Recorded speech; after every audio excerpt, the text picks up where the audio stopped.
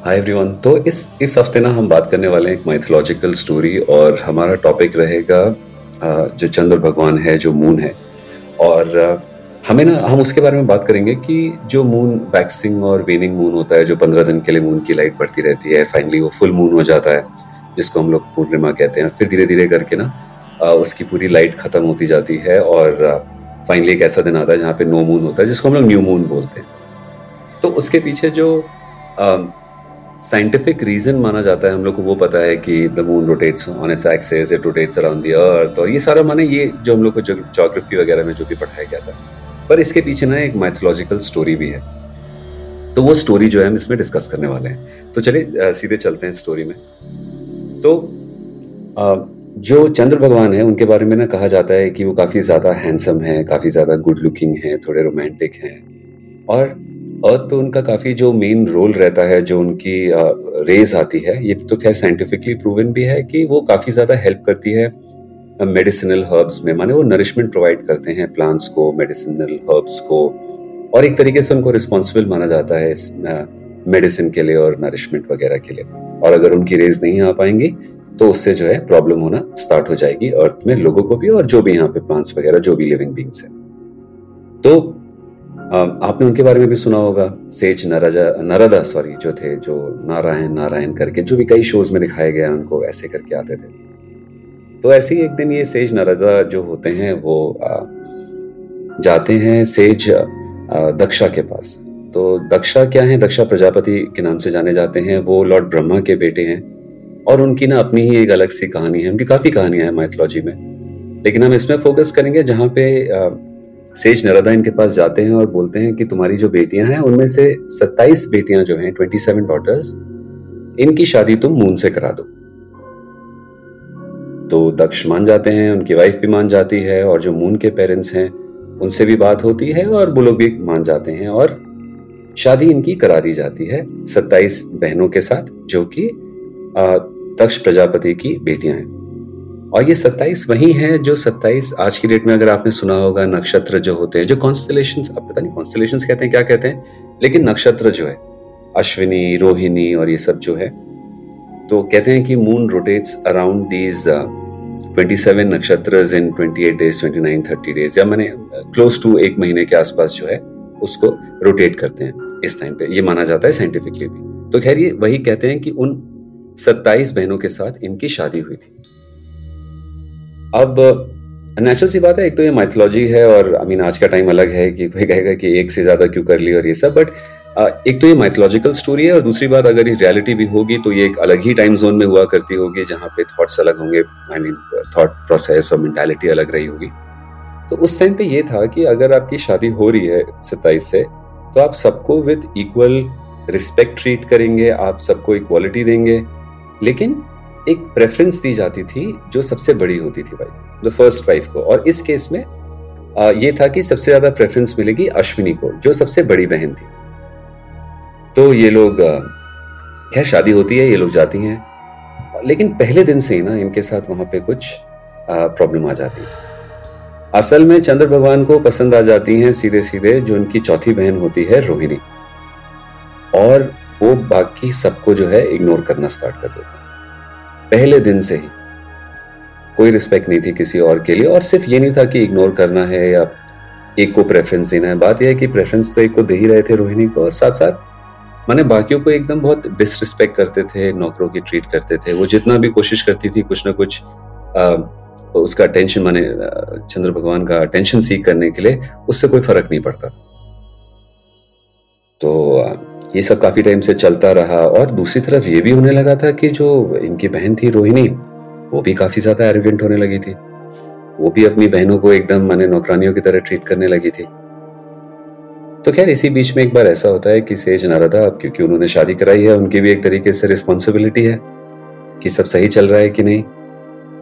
तो वो आते हैं और वो देखते हैं कि अरे यहाँ तो कुछ अलग ही चल रहा है, माने बाकी जो 26 बहनें हैं वो तो बिल्कुल भी खुश नहीं है।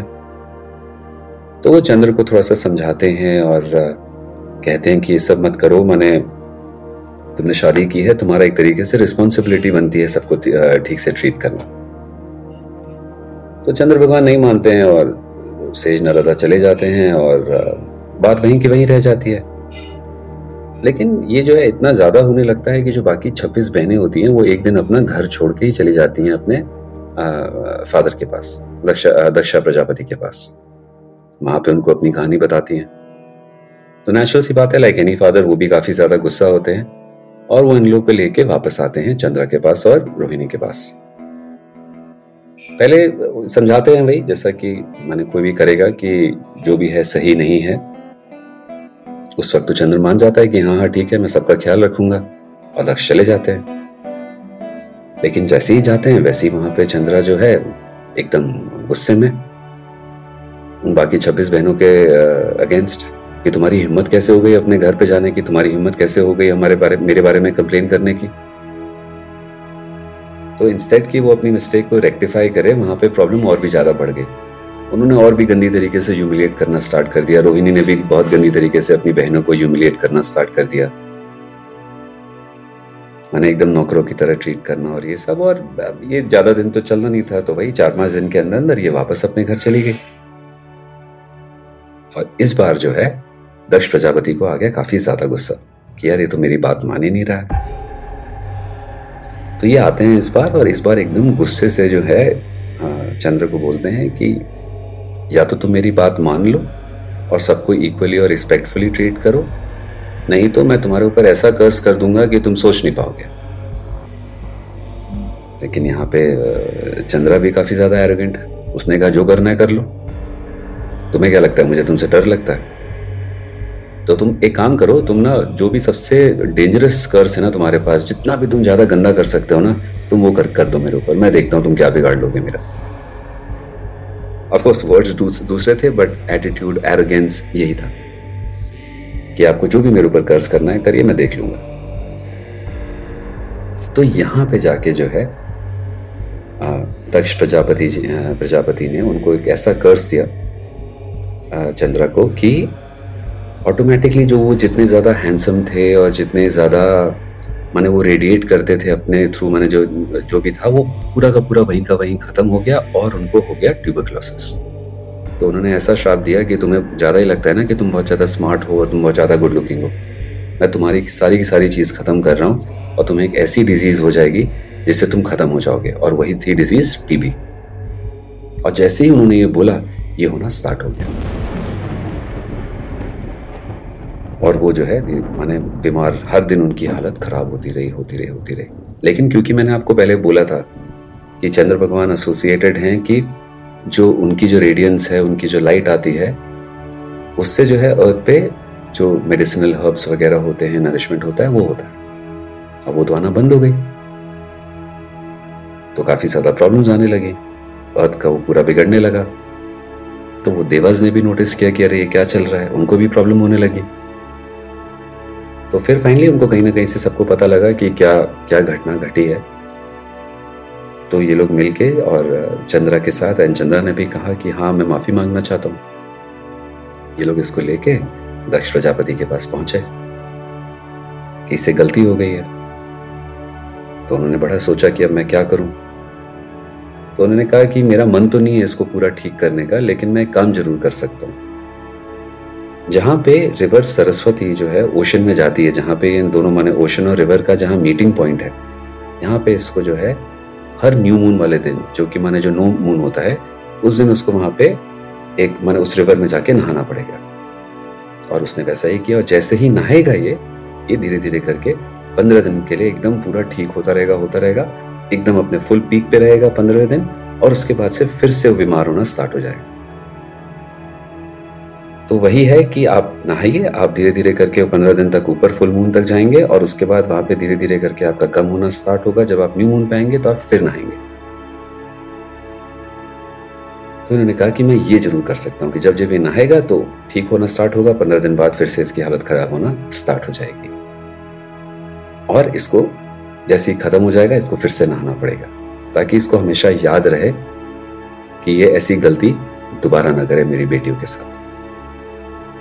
तो खैर ये थी कहानी, और नेचुरल सी बात है, उन्होंने पहली जैसे ही उन्होंने उस रिवर में, और जहाँ पे रिवर और ओशन मिलते थे, सरस्वती रिवर और ओशन, वहां पे उन्होंने नहाया और वहीं से वो ठीक होना स्टार्ट हुए। और कहते हैं कि वहीं से वापस जो है the earth regained its balance and वापस herbs and everything had their nourishment, और ये सारी चीजें होने लगी। तो अगर आप नेट पे भी देखेंगे तो इस पे काफी ज्यादा और वेरिएशंस हैं स्टोरी के ऊपर, और घुमा फिरा के बात यही आती है कि शादी इनके साथ हुई थी 27 सिस्टर्स के साथ, जो कि नक्षत्र हैं, और इन्होंने ठीक से रिस्पेक्ट नहीं की, काफी ज्यादा डिसरिस्पेक्ट की, उनको कर्स हुआ।